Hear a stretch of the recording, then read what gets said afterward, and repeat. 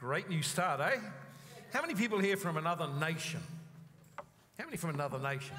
Let's just say, put your hand up. You come from another nation. You originate from another nation.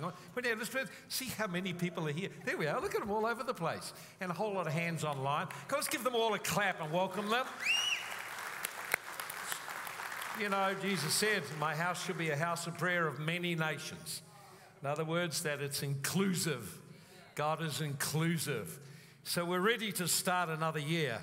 I got the privilege of being able to share something, a message that I felt God put on my heart for you. So I encourage you to open your Bible if you have one with you, or your phone if you're using that, and open your heart to let God challenge you some way today. And so I want to speak, the message I want to speak, I want to call it on new beginnings. You know, everyone, I come in here, everyone says Happy New Year. Well, obviously it's a new year for everyone, you know. New year, the old one's gone, and we're glad of the old one's gone. Anyone glad it's gone? Oh, yeah. I was blessed in last year. I'm going to be blessed this year. So first thing is, life is full of new beginnings. I don't know whether you thought about that, but life is full of new beginnings. You know, every day it's a new day. He blesses us daily with his benefits, you know. We have to remember every day's a new day. You get up, you got a new chance. Every week is a new week. So we start the week, it's a new beginning. Every month, it's a new beginning. And at the end of the year, we start another year, new beginning. And that's the kind of sense people have. They try to make resolutions, which seldom work out, but the thinking is there anyway. The intention is there, a new year. It'll be different this year for me. And so we have that way of thinking, you know. But, you know, again, seasons. We have new seasons. So we're in a great season right now. And we're only ever one decision away from something new. Think about that. You are only one decision away from something new. So we can wait for God to do stuff, or we can make decisions about something new. And God is a God of new beginnings. God loves new beginnings. The Bible starts off, in the beginning, God. So God is always connected with something new beginning. I love that. And so I wonder what new beginning God has planned for you that you've got to decide to step into this year. And it's always a decision, you know. In Isaiah 43, 18 and 19, he says, don't remember or focus on the former things. They're gone. In other words, don't get preoccupied with where you've been and what you've done and the failures, mistakes, opportunities you missed. But he says, behold, I do a new thing. So God is very creative. He's not limited. The problem is we get used to routine and we then get boring. And God wants us to enter a new year, enter something new. How about that? So we're constantly being offered an opportunity for something new. Even to be born again means something new has started in our life. The Spirit of God has entered our life. We now have a new beginning. So always there's opportunities for new beginning. And I want to take a passage, just going to take one passage in the Bible. It's one that Pastor David's been preaching out of in that area, and also one that I've spoken on a little bit. And I want you to go with me into Genesis 35 and read verses 1 through to 9. And this is the story in the life of a man called Jacob, and he has a new beginning. And I want to show you some key things in the new beginning that we can apply to our life. So let's read it. Genesis 35:1, God said to Jacob, arise, go up to Bethel and dwell there, and make an altar there to God who appeared to you when you fled from the face of Esau, your brother. And Jacob said to his household and to all who are with him, put away the foreign gods that are among you, purify yourselves and change your garments. Notice God never said anything about that. We'll come back to that later. Let us arise and go to Bethel, and I will make an altar to God there, who answered me in the day of my distress and has been me in the way which I've gone. So they gave Jacob all the foreign gods which were in their hands and the earrings in their ears, and Jacob hid them under the oak tree in Shechem. And they journeyed, and the terror of God was upon the cities that were all around them, and they did not pursue the sons of Jacob. So Jacob came to Bethel in the land of Canaan, he and all the people with him, and he built an altar there and called the place El Bethel, the God of Bethel, because God appeared to him when he fled from the face of his brother. And then we go down to verse 9. Then God appeared to Jacob again when he came from Padan Aram and blessed him. A tremendous amount in the passage. So always when you look into these passages, you've got to always look, what is the background or what is the context which this happened in? Because it's out of that you'll often see some parallels for our own life. So just prior to this event, Jacob has gone through a colossal upheaval in his life. He's had a major, major upheaval that's left him in terrible fear. And what has happened to him is he's been on a journey. He's just gotten over the possible conflict with his brother and the possible loss of his life and everything there. And now he's on his journey again. And they come to a place, and the place is somewhere around, I can't remember where, it's not far from where they were. And there was a tribe there, and the tribe's leader, the son of the leader of the tribe, was the name of Shechem. His name was Shechem. And what happened there was that Shechem fell for Jacob's daughter Dinah. When he saw her, he got enamored with her, and then he violently forced himself on her. So she returns in great shame to her family, and now Jacob is suffering tremendous grief. He's suffering from tremendous shame. In a culture like that, to have something done to their daughter that way has put him to total shame. Shame through the family, they've lost their honor. Shame for him personally as a father who couldn't protect his daughter. So he's in a terrible, terrible place right then. And it's about to get worse. How many things sometimes they get worse? So he's in grief, he's in shame, and he's in terrible distress. And so his circumstances then are like the circumstances of many people who've suffered a setback and are feeling weak or powerless, feeling shame over how things have worked out and what has happened, and are feeling somewhat uncertain about what to do next. Tremendous grief. And many people that's happened to last year. And then it gets worse than that. The guy's father comes over and he tries to make a peace treaty with Jacob. And he says, why don't we unite as one people, let your daughter marry my son, and then we can trade together, we can become a very big, powerful tribe. So what's happening is he's wanting to bring him into a place of compromise. And Jacob's two eldest sons do the negotiating. And the eldest sons' names is Simeon and Levi. And so they are furious at what's been done to their daughter, their sister rather. And so what they do is they come up with a cunning plan. They say, oh, well, we follow the Lord. And one of the signs of following the Lord is you've got to get circumcised. So if you want this thing to go ahead and have this big trade deal, then you've got to get circumcised. So everyone gets circumcised. And when they're all in pain, they come in with the sword and kill them all. So now Jacob's problems have got larger because his sons treacherously have come in and slain all the men in this city or this town. And now everyone around will hear about it and come and attack him. So not only is he filled with shame and grief over what's happened to his daughter, the shame on his family, he's also filled with tremendous fear. He's not in a good place at all.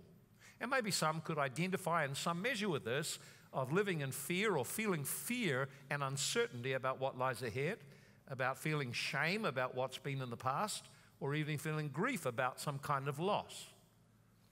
And he says, now, you notice now we enter the story. So there's the background. So it's within that background that all this happens. So now it says, notice here, a new beginning. New beginnings always start when we hear from God. Notice here it says, God spoke to him. God said to Jacob, arise, go to Bethel and dwell there, make an altar there to God who appeared to you when you fled from the face of Esau your brother. God said to Jacob. And notice that new initiatives come when you freshly hear from God. If we don't hear from God, we tend to carry on the path that we're in. But God wants to speak to you about this year. He wants to speak to you and put dreams in your heart. He wants to reposition you for blessing. Wherever you are and whatever's ahead, we don't know what's ahead, but what we do know is unchanging is God. I think ahead this year, there are many more troubles. I think most of us have been thinking, oh, well, just get the end of the year and it'll all go away and it'll be different next year. I don't think so. I think there's going to be many, many difficulties and challenges this year. And so you notice here, God spoke to him and God gave him a word. Now, we're going to look at the word that God spoke to him. So whenever God wants to shift you or change you or reposition you for blessing, he will speak to you and give you direction. So one of the biggest things you could do at this time of the year is not just to party and celebrate and sit at the beach, but to position yourself to listen for what God wants to say about your year. And God spoke to him. God spoke to him. So whenever we're overwhelmed, God wants to speak to us. Wherever we're feeling grief, God wants to speak to us. Wherever we're feeling shame, God wants to speak to us. So whatever circumstance you're in right now, you may be holding your hands and clapping and smiling and looking, everything's well, but in your heart be facing many, many challenges. God has a word for you if you'll open your ears to listen to him. Maybe even through this message, you'll hear that word. So you notice then God's directives that he gave. God spoke several things to him. The first word God spoke to him, arise, get up, get up. That'd be a word for many people here. Arise, get up. No one makes any changes sitting down. There's no change in your life if you stay where you are, sitting, waiting for something to happen. God always requires we do something. See, sitting down in the Bible often meant defeat. How about that? King Saul, when he was defeated, sat under a tree, depressed about the size of the opposition and not knowing what to do. And while he's sitting there depressed, his son Jonathan gets up and says, well, let's go and see what the Lord might do. And they won the day. They precipitated a battle that won the day. So sitting under a tree is often a sign of defeat. Elijah, when Elijah was overcome by a spiritual attack by Jezebel, he was sitting under a tree wishing to die. So frequently in the Bible, sitting down or sitting under a tree or sitting it out means you're defeated. You're depressed. You haven't got the motivation to get going. This is a year to get moving. This is a year for you to rise up. Not just to physically stand up, but to stand up in your spirit and believe you could do something different. It's an arising of faith. God will not do everything for you. He requires you participate. This is a problem many Christians have. They're waiting for God. Well, you know, there's a program on TV called Waiting for God. It's about old people sitting down waiting to die. It's nothing about faith. God wants you to arise, to make a decision to be proactive in your future this year. Whatever it is, your marriage, your relationships, your family, finances, whatever it is, become proactive. Don't wait around for someone else. You make a decision to change. That's the first thing. Arise, arise, wake up. If you're lukewarm and apathetic and your spiritual life is dead, God's word is rise up. Yeah. Wake up. Amen. Second thing God spoke to him was this. Go up to Bethel. Notice, go up, which refers to coming to a higher place, which means he was in a lower place. And God always draws us to a better thing in our life. He draws us up higher. Whatever you've been living like, God wants to lift you this year. Wants to lift you up, but you've got to go up.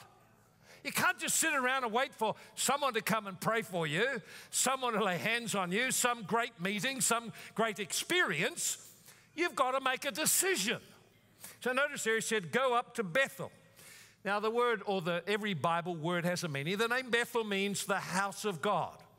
Literally that, Bethel, house, God. The house of God. But Bethel in Jacob's life was very significant for him because it's where he had an encounter with God. He was in fear for his life, and he's running again. And he has an unexpected encounter with God at a place called Bethel. And Bethel was a place where his grandfather had built an altar to God. Bethel was a place where his grandfather had prayed, made sacrifices, encountered God, and had opened a realm of the Spirit for his descendants to enter. It's no coincidence that the very place Jacob stopped to sleep when he was running away was where God had opened an entrance through the faith of his grandfather Abraham. So our prayer is not just for ourselves or our children, it's also for our grandchildren, that what God has brought us into in experiencing him, they will have their own encounter with God. But someone has to make the way. You are that person. You are that person. You're the generation to do that. So what happened there was this was called, Jacob called it the house of God, or the gate of heaven. So he referred to it as a place where the supernatural of heaven touched earth and something changed. Now, how about that? See, so Bethel then is a place of encounter. So when it says arise and go up to Bethel, he's saying you need to arise and come back to encounters with God again. So for him, what happened in Bethel? Bethel was a place of personal encounter with God. The Bible tells us, Bethel, meaning the house of God, you are the house of God. 1 Corinthians 6, verse 19, it says, you are the temple of the living God. So for you, Bethel is not some place you go to. You are called to be the house of God. You're called in your personal life to experience and encounter him, so you can carry his presence and blessing to the community. What is stopping you? To come to Bethel means I need to redirect my heart back towards God again. But Bethel, the house of God, is not just individual, it's also corporate. We together form the house of God. In Ephesians 2:20-22, it says, in whom you are being built together for a dwelling place of God in the Spirit. So not only are we called to a personal walk with God, you're called to corporate life. A lot of people today are very uncommitted in the sense they don't understand the need to belong to a body. Jesus is building a corporate body. It's not all about you. If your faith is all about you, you've got a Western corrupted mindset. It's not a biblical or kingdom mindset. The kingdom mindset is about a company of people. It's about a group of people. It's about a community of people. You say, well, I don't like any of them. Well, you're not called to like them, are you? Well, now, come on, get it. See, people think that the church is full of all these great people. But it's not going to be like that. This is all people who are on a journey. So the church originally, the word Jesus used for church means those who are called out into a place of assembly or a place of governmental decrees. So you're called out of the community to live and walk with God and influence the community. We're called to one another. That means we need to assemble and meet and worship together and hear what God is saying. And we also need to be in smaller groups where we connect and fellowship and share life with one another, where you become known. See, a lot of people today are lonely. They've got all this time on social media, but they're really lonely. The way you resolve loneliness is lower the social media and get connected to people in a group. Loneliness is a huge problem. We're not meant to be alone. Not good for man to be alone.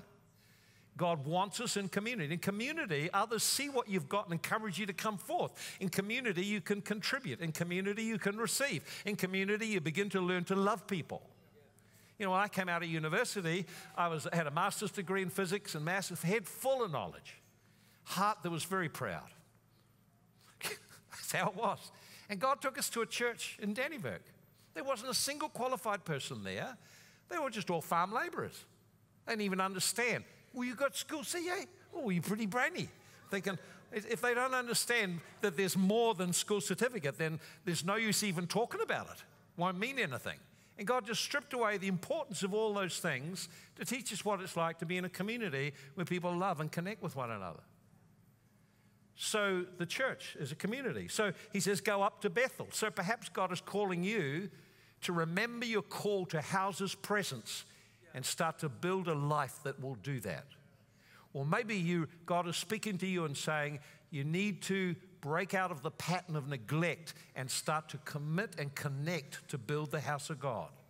We're called as sons to be builders of the house. That means we have a relationship with one another and we participate in what is happening. So if the family is doing this together, we're all doing this together. Not just saying, I've got a bit of a cold, I'm out of here. What is that? What is that? That's just the height of childishness and selfishness. Come on, you got to learn. We're called to something bigger and better. How does the church know about God unless the community relates in a way that reveals him? Come on. You all got real quiet about this. He says, go there, and then he says, arise, stir yourself up, get your light back in order, Get back into the church and start walking with God again. He says, and then he says, dwell there. In other words, that dwell there means to remain there. In other words, now listen, you can't build anything if you're casual and uncommitted. Now listen, you cannot build anything if you're casual about it. Oh, I may turn up to class, I may not. Oh, I may turn up to the exam, may not. Now listen, you can't build anything in life that way. You have to build by being committed to something. So all building requires you dwell, that you remain committed. Those who are planted in the house of the Lord shall flourish in the courts of God. There's a planting. You can't just keep plucking a plant up and replanting it all over. It will wither and die. God wants you planted. That means you must make commitments. That's the only way that you can actually build anything there. So we need to dwell. So we need to be committed. So you can't have a casual relationship with God and expect He's going to bless you and give you all the fuzzies. Nothing. You want the blessings of God, build a committed relationship. It's a marriage. Turn up. You know, you imagine a marriage, trying to make a marriage work, and the husband or the wife says, well, listen, you know, I'll be there on 1 day a week, but the rest of the week I'm out, I'm partying. Now, that's not going to build a marriage. So, in other words, you need to see the relationship with God is about a lifestyle of connection. So we dwell there. We become religious otherwise. So the reason many people have no power in their life, the reason many of you are sitting struggling with the same problems this year that you had last year is because you haven't learned how to connect into the source of life and change. You become casual. You can't be casual and expect to get anywhere. No one gets anywhere being casual about it. You get somewhere by being committed to it. Then suddenly your fruit shows. So we're called into an intimate, ongoing relationship with the Lord. And we're called to participate corporately, to belong and be part of something, someone. We're not part of just the church in the world. God put you into a local church, and you look around, and there He's put you with them. You say, I don't like them. Okay, well, now you can learn how to love. Well, they hurt me. Well, now you can learn how to forgive. They may have been sent there just to annoy you. Could well be. Well, they're annoying me. I don't like them. Well, that's got nothing to do with anything. God's called you to grow.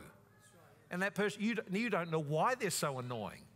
Did you get close enough to them to find their pain, their journey, the shame they had, the struggle they've got, and why they've pulled this this masquerade around that covers what they're really like, and they're needing someone who'll love them enough to get into that world?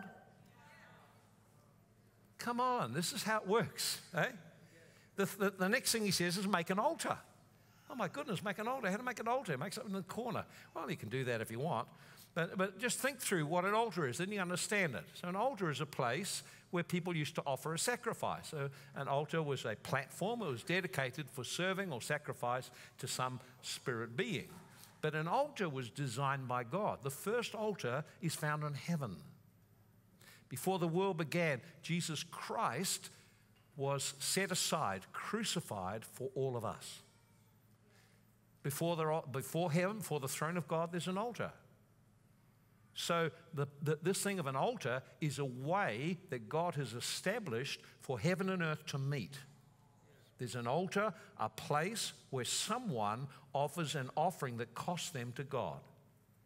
How does God redeem mankind? He sent Jesus Christ on the cross to give His life a sacrifice. This is the altar of God, the cross of Christ. So the Old Testament, they built these fancy altars and things, or altars out of stone. But Jesus ended all that when He died on the cross and became the offering that gives us access to every blessing. It says, just so you understand this, always associated with altars are powers. So people who are involved in witchcraft form altars that open the doorway to demons to access from the spirit world to come into their lives. Where did they get that idea from? It came because they copied God. God set it up that a sacrifice would open the realm of heaven for heaven to come into earth. Always it's the same way. There's always an altar, there's always a place of encountering God. Now the altar that we have is in our heart. It's what you do with your heart and your heart affections. And so we come first of all to Christ, and our sin is taken away and we receive the life of God. But then your life walking with God is a life of altars, daily altars, of surrendering something so you can get something better back. An altar is a place of exchange. So you can hold on to your sin or you can receive the peace of God. You choose. You can hold on to your addiction or you can choose freedom. So when you serve your addiction, you're serving a demon. When you let go your addiction and turn into God and receive from Him freedom, you now start to walk serving God. So we need to build an altar. So altars are built in our heart. We make a decision. That's why God wants your heart. Not just you doing stuff, He wants your heart. He wants you. He wants a love relationship with you. So He calls you. So how did you need to respond when God's speaking like this, eh? So what altar is God asking you to build? We need to respond. So what did Jacob do? Here it is here. It says he obeyed. In Genesis 35:2, he said to his household and all who were with him, put away the foreign gods among you, purify yourselves and change your garments.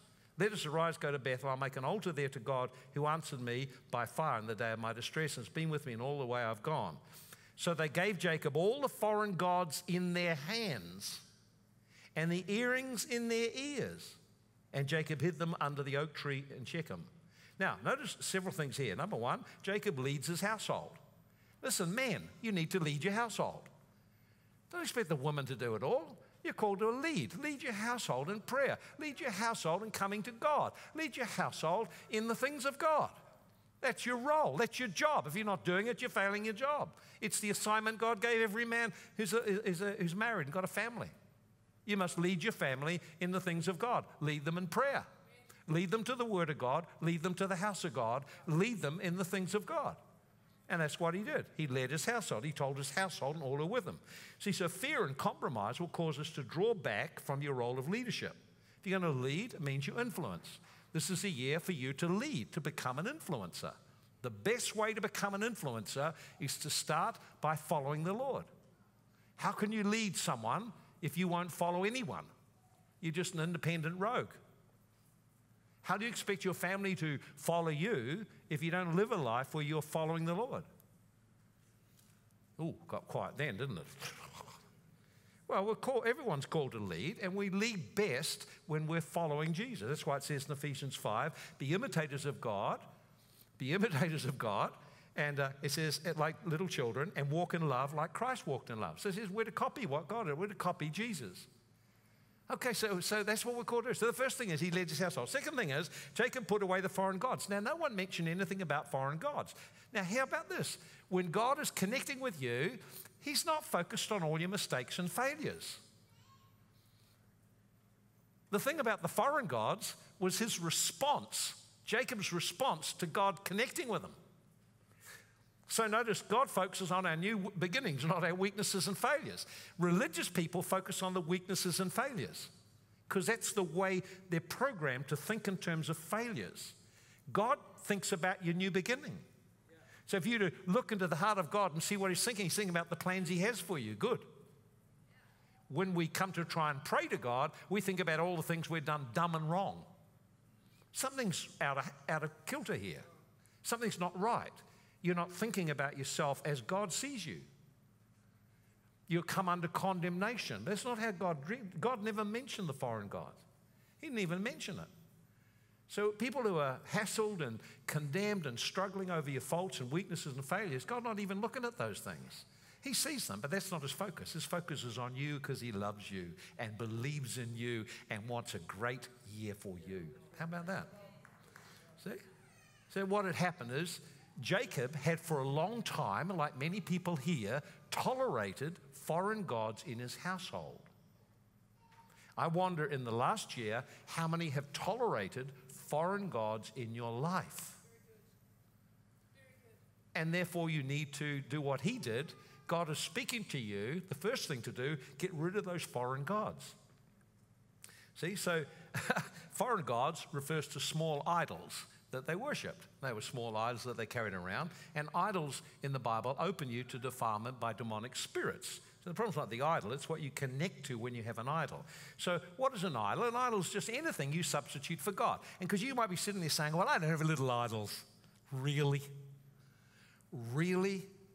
My experience is you're working to get rid of your little idols all your life. Because the idols we have are idols of the heart, not little things you go down and bow to. Now, maybe you come from a culture where they do bow down and offer food to idols. It's very obvious these days. But for in the West, we don't do that. Think we're better. No, our idols are in the heart. God's concern is what's in your heart. How about that? So people hold an idol in their heart because they're hurt and broken and they don't trust God will bless them. I better say that one again. People are hurt and broken in their heart and they don't trust God, so they turn to something else. It's all because we don't trust God is good. And really, not only good, He's really good. No, He's really, really good. God is good all the time. But we think we haven't done well. God isn't that good, that He'd overlook all of that. And so we run away from God. And what do we run to? We run to the things that people run to. So what do people turn to idols? People turn to idols for refuge. A refuge is a place of hiding in a storm. So you go to a refuge when you're in trouble and you're wanting to hide. So what do you run to when you're in pressure? Very good. Do you run into God? Or do you run to something else? Run to TV, run to social media, run to relationships, run to alcohol. Whatever you run to for your refuge to make you feel better, that's your idol. Oh my. Some people run to religion. They run busy surfing. Some people, there's all kinds of things. Some people run into their job. Their job is their refuge. That's why they're not at home, and their home is in a chaos because the man is finding refuge in his idol, which is his work. Oh, we're getting real quiet now. Okay, the Bible tells us, but God is my refuge. God is a refuge and strength, a very present help in time of trouble. Right? So what are you going to believe? This is always about what we believe and turn to, see? The second thing that people turn to idols for is strength. Things that will help us to stand up again. I need a drink. Well, you're turning it into an idol, something to help you cope with the day. That's you're turning it into an idol. It's becoming your strength. For some people, they turn to anger and violence because in anger and violence, they feel strong. For some people, they turn to abusing others and yelling at others because in that, they feel powerful. No. You're hurting everyone and becoming an idiot. You're bowing down and allowing the idol of hatred and anger to flow through you and defile your household. Don't do it. You need to repent of that idol. See, David said, the Lord is the strength of my life. See, there's something inside him. God is the strength of my life. That's not an accident. That took place over a lot of little decisions every day. Third thing an idol is for is a source of glory. It makes you feel good about yourself. Makes you feel good about yourself. Now, a lot of things. Well, we want people to like us. There's an idol right there. Well, we want people to be nice to us. Oh, there's an idol right there. So we've got all these little idols in the heart to make us feel better about ourselves. So what is it that you look to make you feel better about yourself? Some people feel better because they're more educated. Listen, all those things are just idols. The Bible says, don't let the wise man glory in his wisdom, or the rich man glory in his riches, but let him that glorieth glory in this, that he knows me and understands me.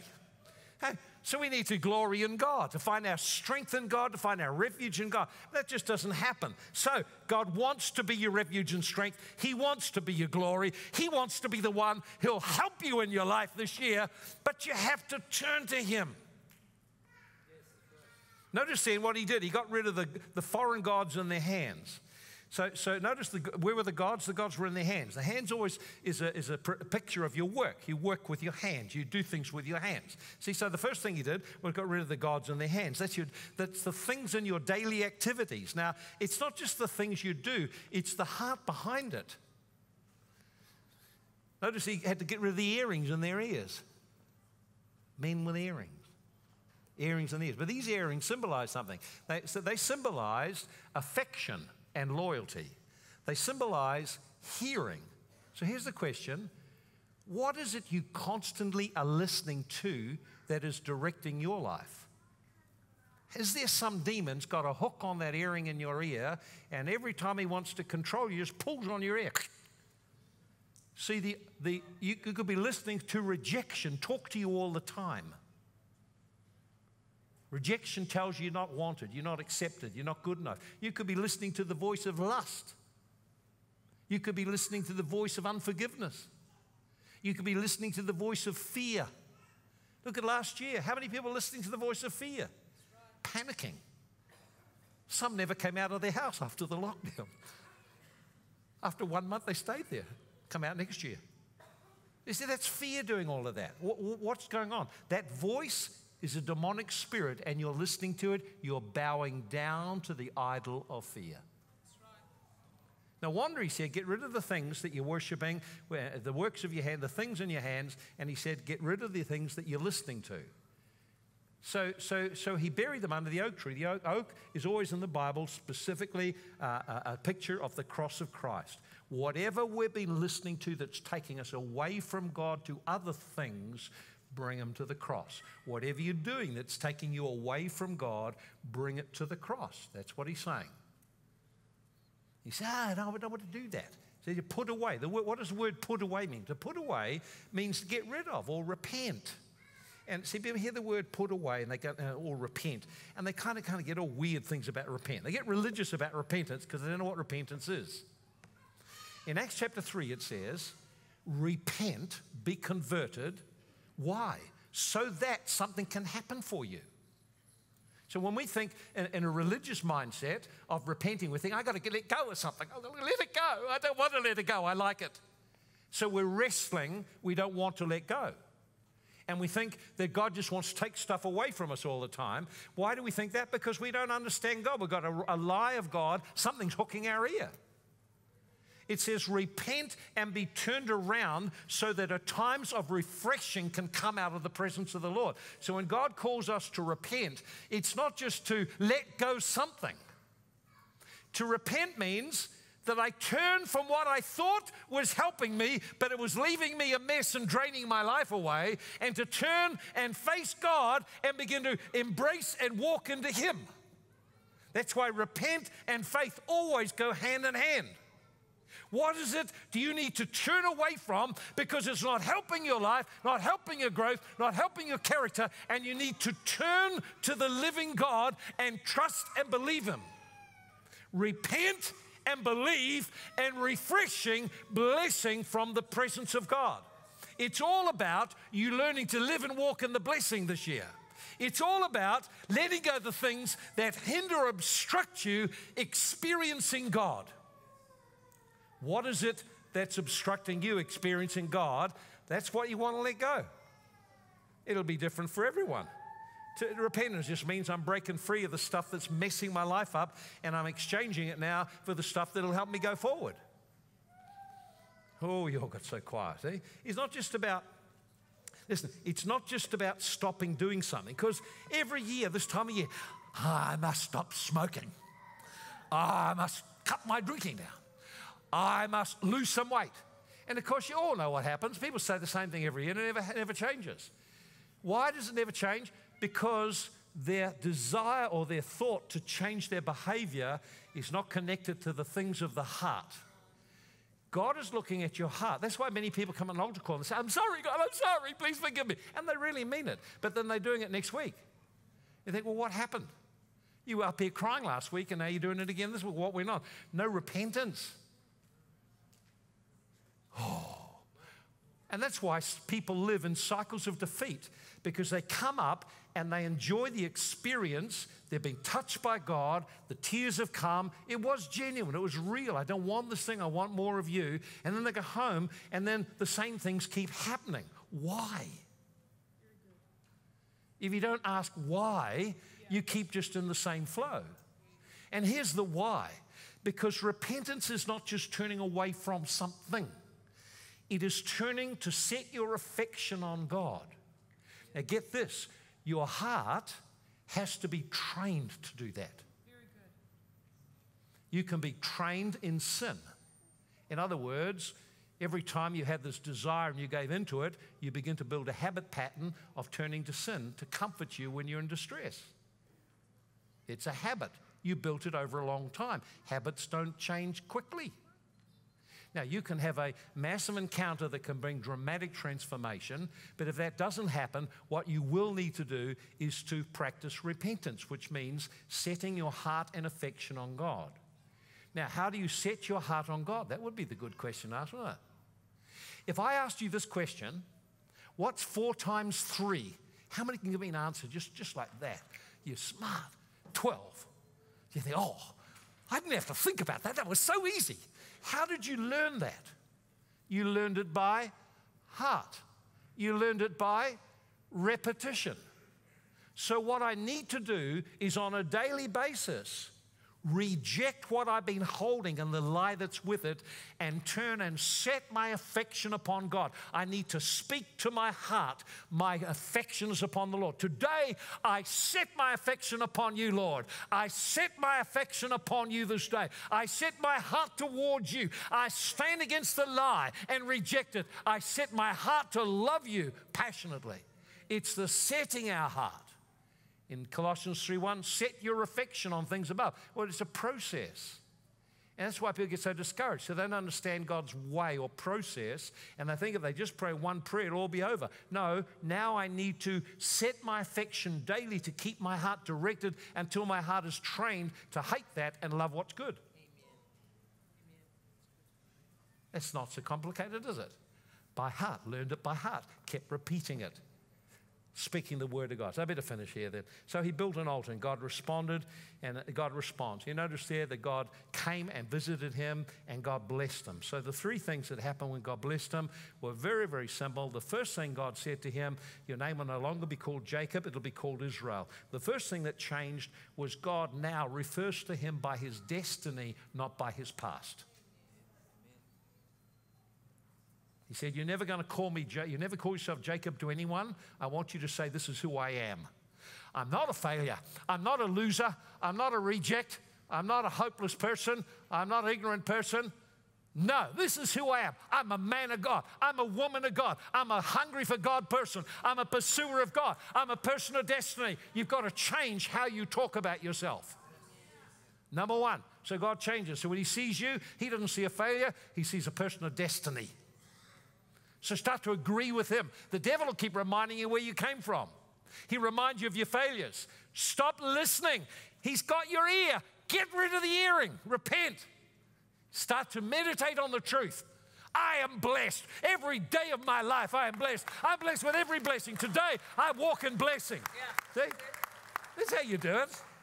See, the second thing that God gave him, he promised 3 things to him. First thing was the name. The second thing that was promised to him was that he would be blessed.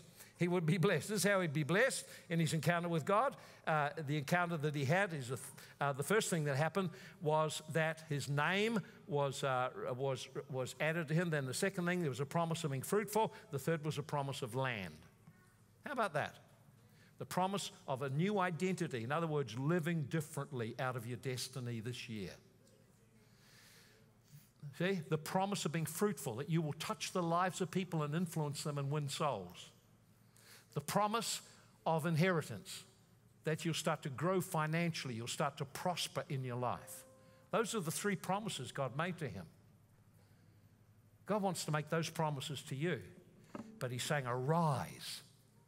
Go up to Bethel and build an altar and have a fresh experience with God and start to walk with him. Because what he has reserved for you is that you walk in a different identity this year. You walk in who you're supposed to be. Not living about what people think.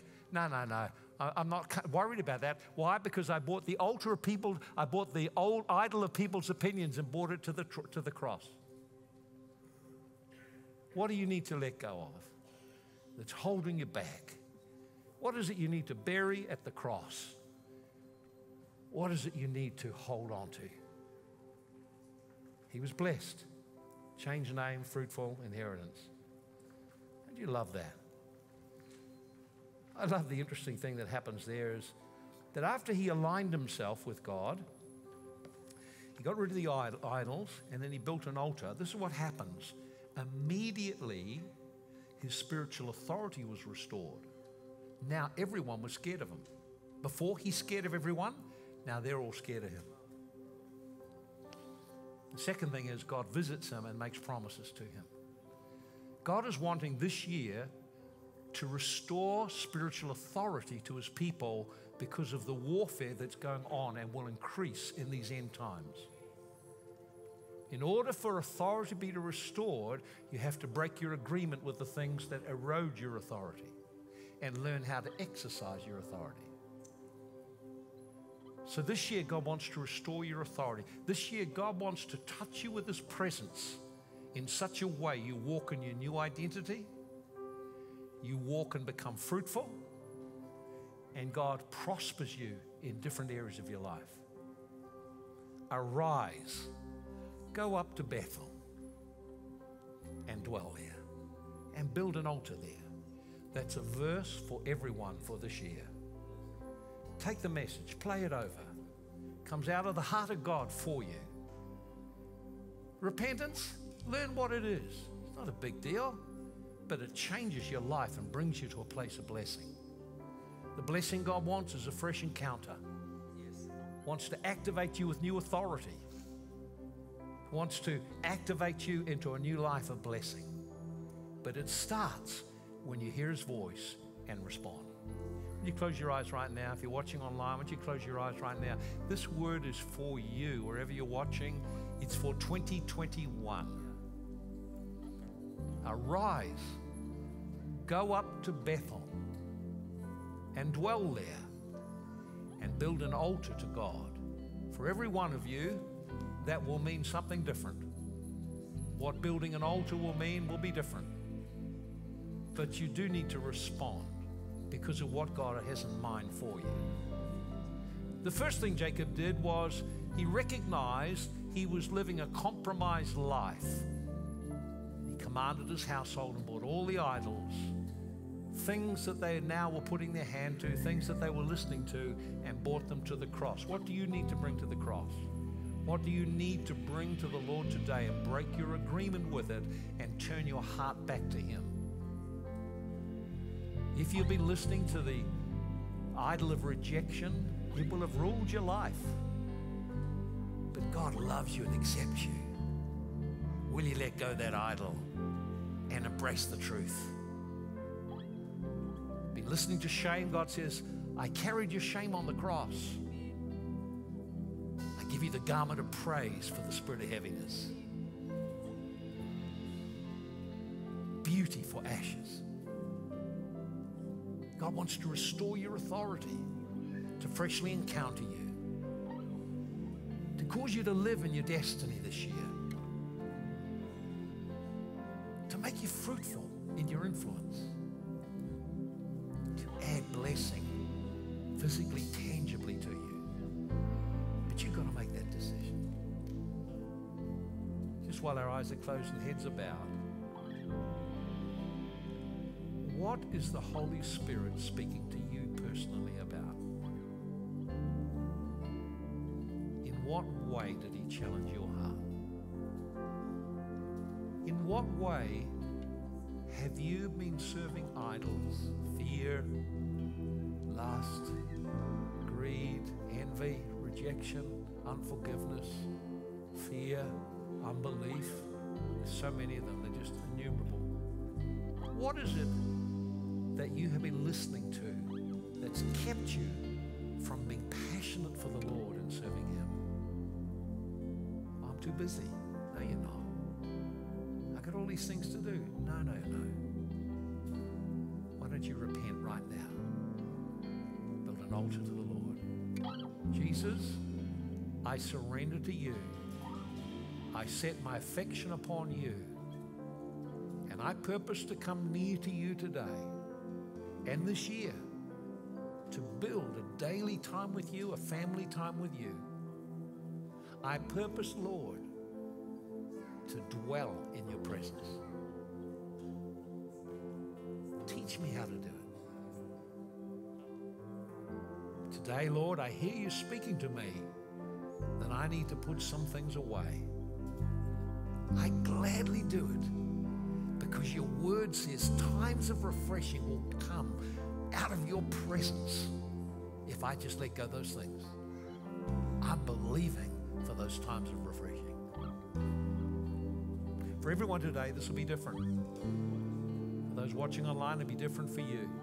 But one thing remains the same. God wants to encounter and bless you. He wants to make 2021 a great year for you.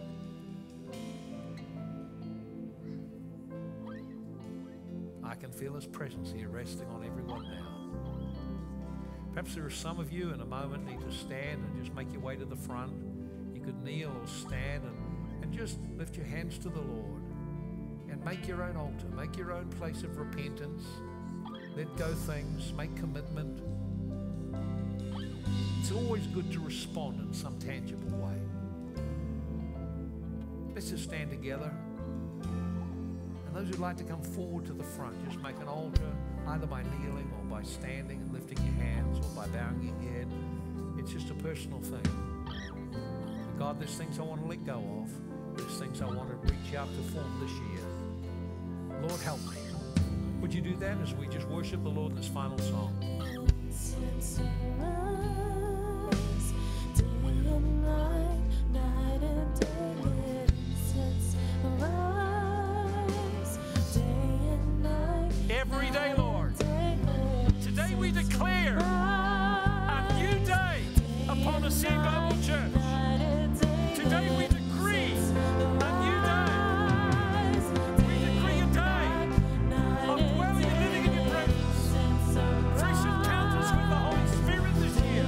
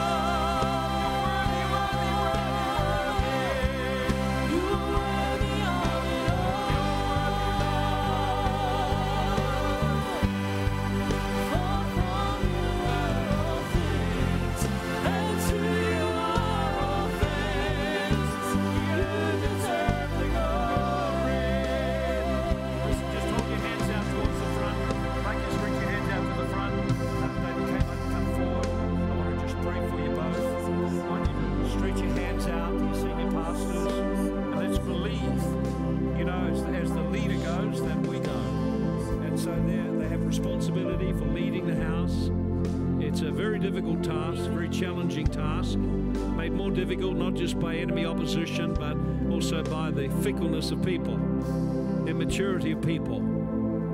And so I want us to stand in prayer and agree that this year is a year for them of fresh encounter, of blessing, new authority in the Holy Ghost, new spiritual authority in their preaching, in their ministry, that there would be walking into a whole new degree of their destiny, that there would be a new degree of fruitfulness, entry into the community, souls being saved, that there would be financial and other physical enlargement and blessing, not just upon them, but upon the whole house of Ascend. Are we ready? Come on, stretch your hand out right now. Stretch your hand. Let's begin to pray in the Spirit, pray in tongues.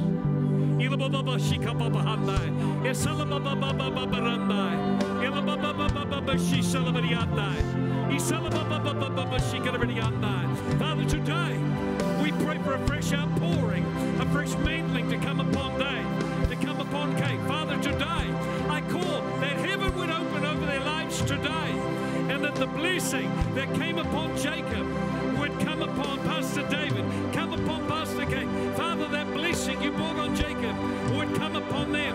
Father, today we decree fresh favor. We decree fresh encounters. We decree blessing.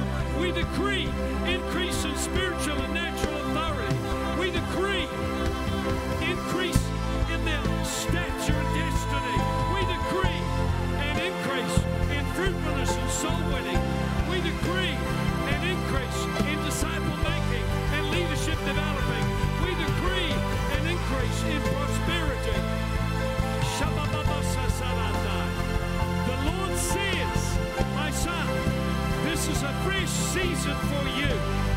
There's been a season of digging the ground, of breaking open the dry ground. There's been a season of going backwards and forwards and sowing. But I bring you now into a season of watering. There will come the rain of heaven. There will come seasons through the church year when the Spirit of God will come upon you. You'll stop your preaching. You'll begin to move in the Spirit. You begin to move in prophetic. You begin to move in words of knowledge. You begin to move in healing. Begin to move in the realm of the Spirit, says the Lord. I'm going to put a fresh boldness upon you. I'm going to put a fresh authority upon you. I'm going to put a fresh stature upon you, not only here in this region, but beyond, in the nation and beyond, says the Lord. I will open up the doors of media to go global in the coming year. I will cause you to be heard by voices, by ears, all over the world, says the Lord. This is a year of blessing and favor for you. And my daughter Kate, the Lord says, my hand is upon you. You will arise in a greater prophetic mantle, greater discernment. You will arise in the anointing of deliverance. You will begin to start to declare war on the spirit of Jezebel with all its operation. I will give you an authority wherever you go to flush it out into the open, to cause people to be set free from its tentacles and claws and all its strategies. I will put a fresh boldness upon you. I will put a fresh strength upon you, says the Lord. My hand is here. Today, my mantle comes upon you. This is for each of you and for the church you lead. A day of new beginnings, says the Lord.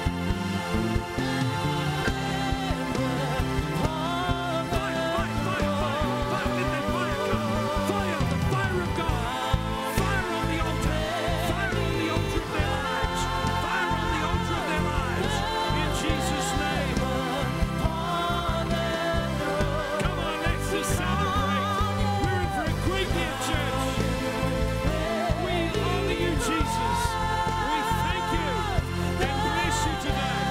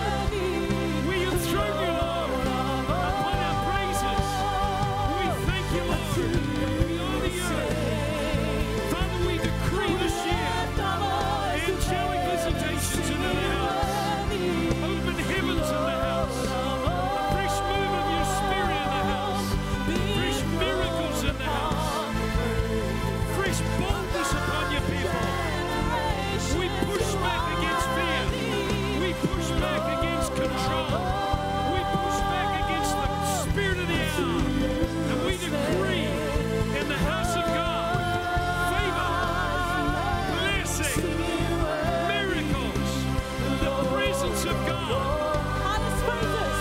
Highest praises.